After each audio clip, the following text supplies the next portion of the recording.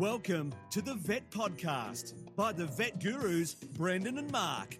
Get ready for the latest veterinary news, information and entertainment. Don't forget to visit us at the Vet Gurus website, vetgurus.com. Now, sit back, relax. It's over to the Vet Gurus, Brendan and Mark. Welcome to the Vet Gurus. Brendan here with Mark, episode 302. We're back on track, Mark, Thursday, July the 6th, 2023, and we had our 300th episode last week after episode 301, as regular listeners will realise that makes logical sense, and we're back to normal programming, Mark. How are you? I'm wonderful, Brendan. Just absolutely wonderful. I'll tell you what, we had a pretty good uptake with that 300th. I think people were hanging out for the 300th, and I think a lot of people must have been very disappointed. I do think we let the suspense get raise expectations too high.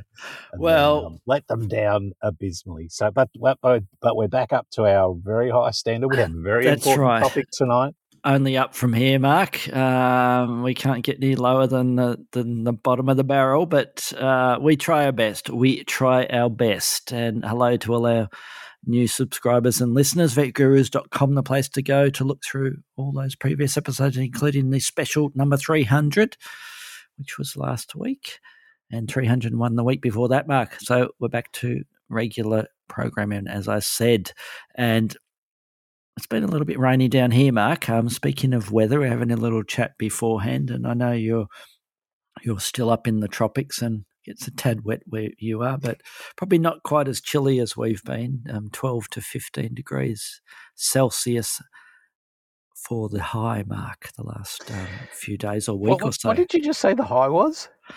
Around about 15, yeah. 15, my goodness. I don't think I've experienced temperatures under 24 degrees here since we came up to Barmaga. It's always, no, it has got down to 23 to 32, but it went to 34 today. I was telling you it's a bit hot and steamy for the dry. That's positively balmy there, Mark. 15, 23, yes. 23. Yes. God. So, yeah, the rest just you have your vet guru beanie on, yes. Yep, and underwear. And yes, thermal underwear. Actually, we haven't got any vet guru logo underwear. We'll have to get onto that, Mark. Good idea. So that's around about our high is around about 59, 60 Fahrenheit for those who are into Fahrenheit. So tad chilly, but can't complain, Mark. Can't complain. Although we did have an earthquake. We had an earthquake. Did you hear about that? No, I did not. Melbourne had an earthquake about, I forget what scale, on the Richter scale, but I didn't feel it. It was about 3 a.m, Mark, and nothing happened for me. I'm afraid to say, Mark. I think we just slept through it. So, yeah, there you go. But it wasn't no damage, no lives lost, no a few animals upset. But apart from that, yeah. So that's my excitement, Mark, for the week. So that's all I've got. That's all you've got. All I've got, and I think we better get back into our regular news segment, Mark. And I think you will take the first one, if that's okay with you. Yeah, I really this is a topic that's a little bit close to my heart, because I think some what do they call them?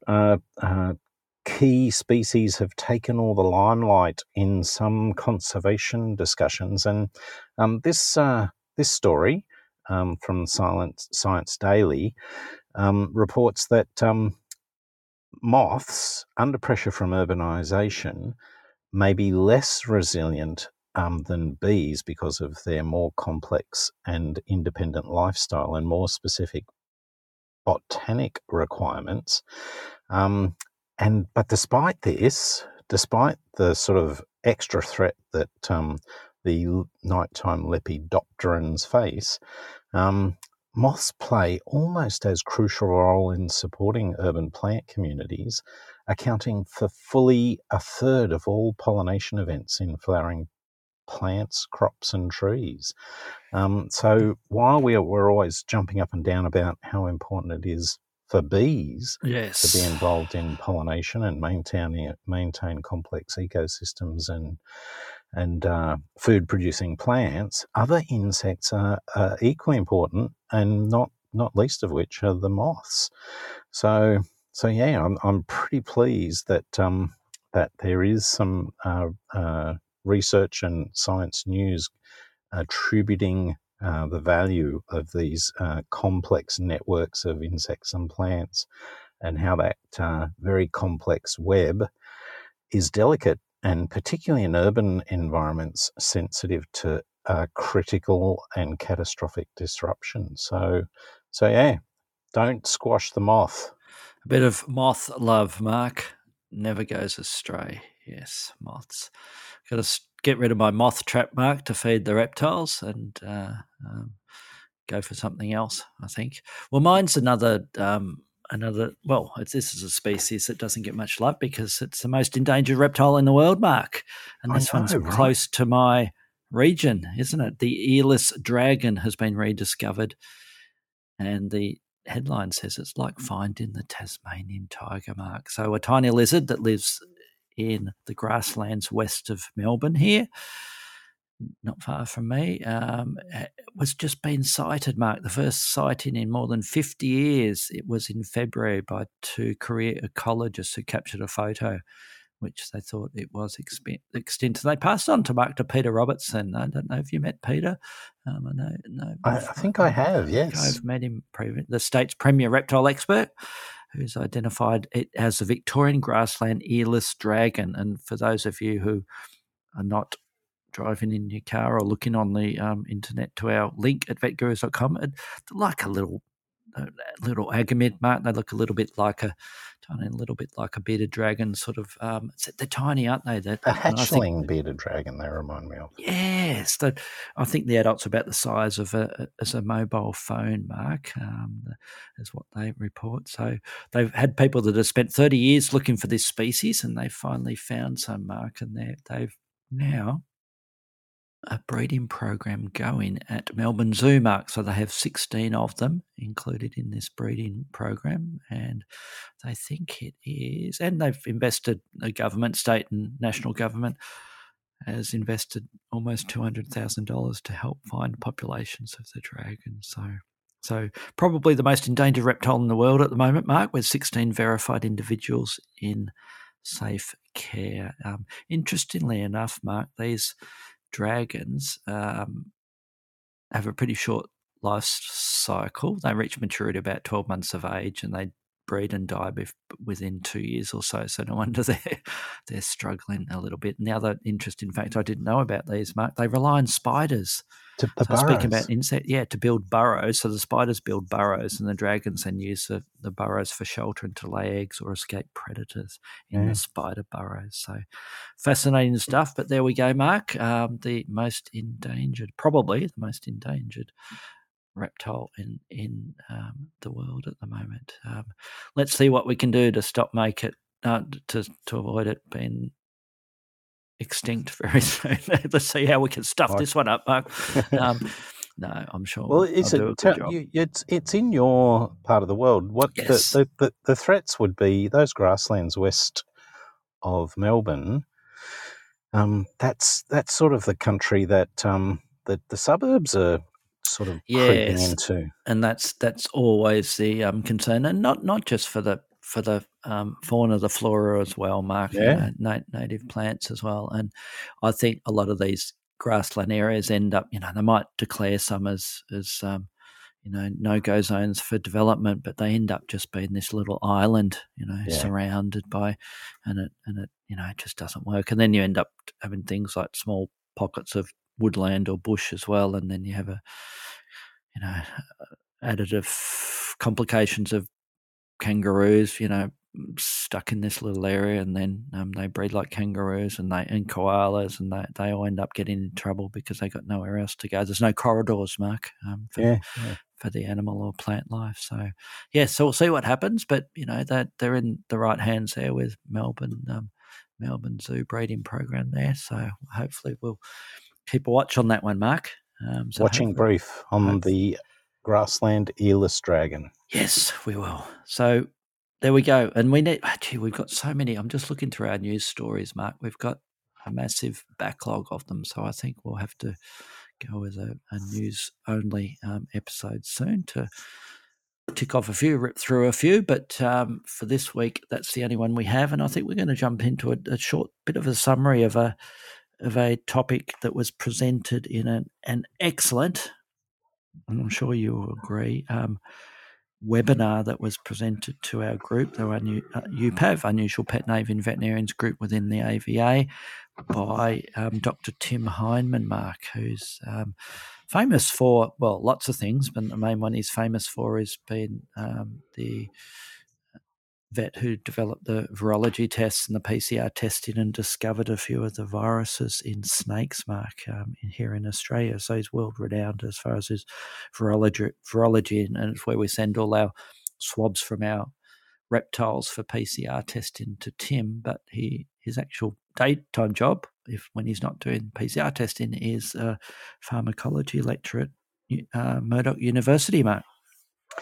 And wasn't it? It was. I said to you that I think it's an outstanding example of the value of special interest groups. So here in Australia, we have our overarching veterinary association, and then there are special interest groups. And the Unusual Pets and Avian Vets is one of the very active chapters in amongst the special interest groups. And I'm sure I know there are similar analogous organisations all around the world. But I just am so, I don't know what the right word is, Brendan. I'm proud. I'm, chuffed. I am chuffed. That's right. The continuing education that UPAV provide, and particularly with the benefit of contributors like Tim, and we know several of the other regular contributors to the webinar series that UPAV organises. I think it's a real feather in the organisation's cap, and they are real outstanding presentations, roughly an hour long. And I think, I know I'm a better veterinarian for having listened to them and given some thought to the issues that were raised. So an outstanding resource, I reckon. Yes, and Tim is an excellent presenter. He's, apart from the fact he always goes over time, which I always chide him about, Mark, whether it's at a conference or a webinar. But yeah, an excellent presentation, Mark. So we're going to jump into it. His presentation was antibiotic use and abuse, I suppose, in unusual pets or unusual and exotic pets specifically, Mark. And he sort of walked everybody through the different types of antibiotics that people commonly use in unusual and exotic pets. And you wanted to chat a little bit about the legalities of it, especially regarding to birds, and how we should be approaching our antibiotic use with them, and some really good charts that he provided or slides that he provided about logical approach to it. And I think that the first thing that always comes to mind with that, Mark, and I'm certainly guilty of it, is not doing enough culture and sensitivities before I make choices. Yes, we are often limited with what the client will allow us to spend. So sometimes we're forced to not being able to send off for that culture. But I think we need to, these days, especially with the antibiotic resistance concerns, that we continue to push for doing cultures on all of these. Well, the other thing I think that was really one of the, and I don't propose to try and steal Tim's thunder, just a couple of the points that he made I thought were worth relaying to our wider audience. I really valued that chart from the Australian Strategic and Technical Advisory Group on Antimicrobial Resistance, the rather ASTAG is the acronym. I don't know what I feel about that.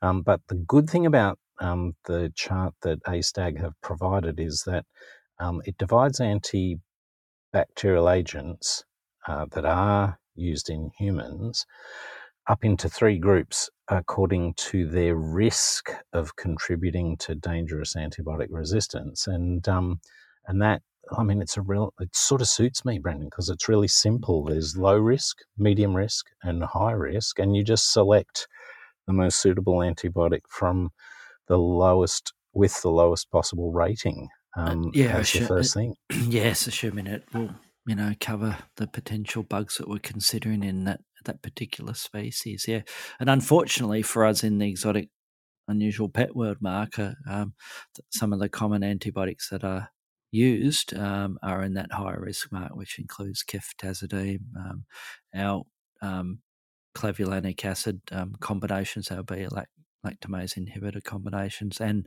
enrofloxacin, Mark, Baytril. We've been laughing for years, haven't we? We shouldn't be laughing anymore about the thought of Baytril deficiency, is what practitioners used to talk about, and they still do sometimes. What do we do with an exotic pet that's deficient in Baytrils? Let's splash some Baytril into that animal, and it's one of the ones that have the high risk that we should be not using unless we are sure that we need to. And I think the key thing there is jumping back to the culture and sensitivity story. I think that making educated guesses on as much information as you can garner about a case, the gram stain of maybe some of the tissues smeared to give you a bit of an idea of the gram characteristic of the bug, but much better, of course, is a culture and sensitivity test. And one of the things that Tim said was he was talking about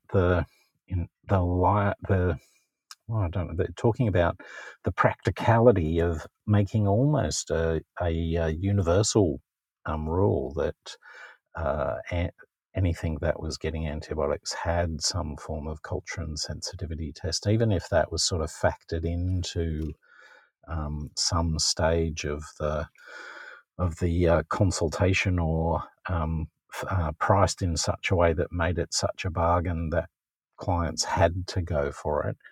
And the interesting thing he led on to from that was the discussion about practice antibiogram, that once you've run sufficient number of sensitivity tests, you will start to see patterns in the cases that come to your clinic that might not be universal, but might help you to select antibiotics more in those cases where you can't do a actual culture and sensitivity test, that you might still be able to make relatively smart choices from something like the antibiogram. Yes. One of my favourite books, Mark, is you love it when I go off on a tangent. I do. I genuinely, it raises my spirits. Fire away. What is one of your favourite books, Brendan? Is a book about antimicrobial therapy, Mark, in veterinary practice. And I'm trying to do a bit of a search for it. I can't remember the actual name of it. It's good. And the only reason I got it is I won it in some competition. But it's a little softback book, and it includes section on exotics as well. But it basically goes through systems. I think it's like respiratory system. It says here's the pathogenic bugs and the commensals, etc. in respiratory tract, for instance. And then it says based on species, the most common one that's pathogenic in dogs is X species, and in rabbits and mice and ferrets or whatever. And then it has a section, then another section that then talks about, okay, we think it's most likely to be, say, whatever, E. coli in this species. Here's the antibiotics that are more likely to be effective, and here's the dosing regime that's recommended. And Tim did touch on that in his webinar, didn't he, as far as the types of approaches to use in a particular antibiotic when you've selected it. And it was a great summary of, you either, what was his sort of summaries of that, like blast away, hit it really hard and quick, or slow and low, or long, or whatever. There was very good sort of summaries of the different techniques to try and, one, treat the condition in the animal, but also to help prevent resistance. I really enjoyed his the part of the discussion where he talked about an end point that, and I know I'm guilty of this, I'll dispense a 7-day course, a 10-day course, a 21-day course. Our computer program had those things like locked into the label. I did it so frequently, and Tim was quite correct in pointing out that it's good medicine to pick an endpoint, that maybe when the animal begins eating again, or maybe when its activity is returned to normal, that endpoint. And it might only be 3 days, it might be 5 days, it might not be the 7-day course. But pick the endpoint and stop the antibiotics at that point. And the shorter duration, of course, means there's less chance of triggering those antibiotic-resistant plasmids and setting that problem up.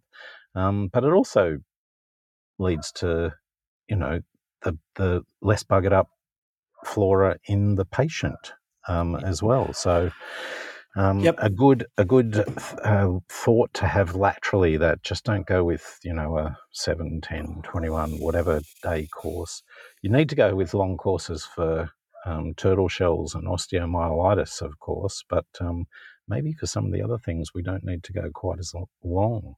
Yes, and clients, I think, over the last decade or so have turned the corner as far as appreciating the fact you might have a little discussion with them about the use and abuse of antibiotics, and that, hey, we're not going to put your animal on antibiotics just because it looks a bit unwell, because I don't think it's an infectious process going on there. And I think it harkens back to, GPs and human medicine as well are doing the same, and that they're getting a lot tougher, and then they're educating the public and saying, hey, no, you're not expected to, the old turn up to your GP and demand antibiotics. We certainly still get that in veterinary science, don't we, Mark? But it's not at the same level as it once was, is it? Yes, which makes things a little bit less stress and pressure on the veterinarians, Mark, to go with what you regard as good medicine, rather than acquiescing to the client's demands. Yes. Brendan, the other thing I found really interesting, the only other point I wanted to make about Tim's presentation, was the outstanding summary of the antibiotic use, I suppose, in backyard chickens. This is, for our group here in Australia, it's been a regular theme, hasn't it? We've had multiple people speak to, over the years, the correct way to deal, because chickens are one of those food-producing species that carry a different weight in regulation.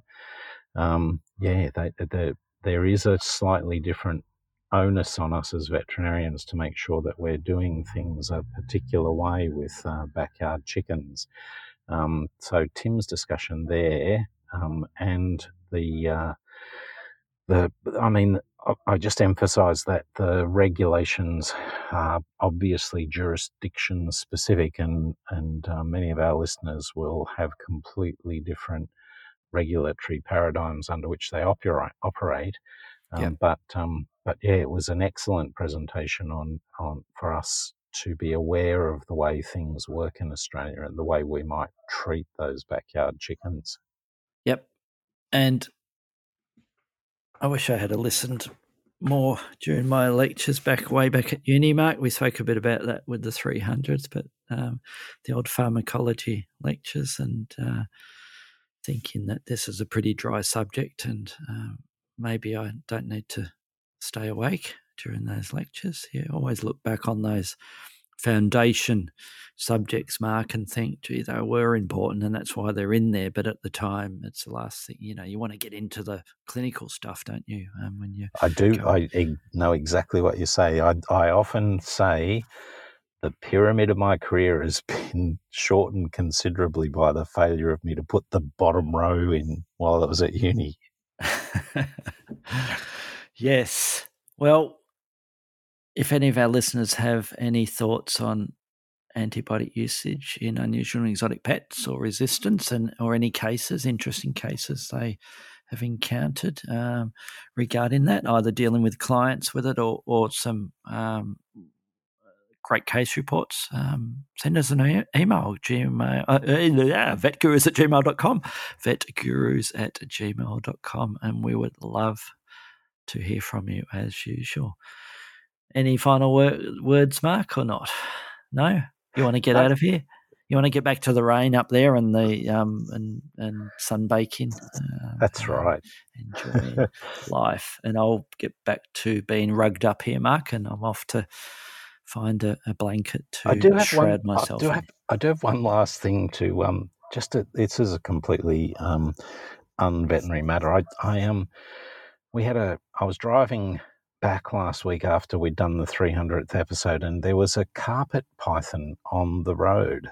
And so, as is my wont, I gently helped him off to make sure that none of the other vehicles would cause him any harm. And he bit me, Brendan. He bit me on the nipple. I don't know what to say about that, Mark. I just thought I'd let you know. That's a bit too graphic. I think with that, we'll get out of here, Mark. I won't comment. Talk to you all next week. Thanks for listening to the Vet Podcast by the Vet Gurus. Don't forget to visit us at the website vetgurus.com, where you can subscribe, view show notes, listen to previous episodes and more. You can contact us via email at vetgurus@gmail.com to ask a question or just say hi. Thanks again, and see you next time.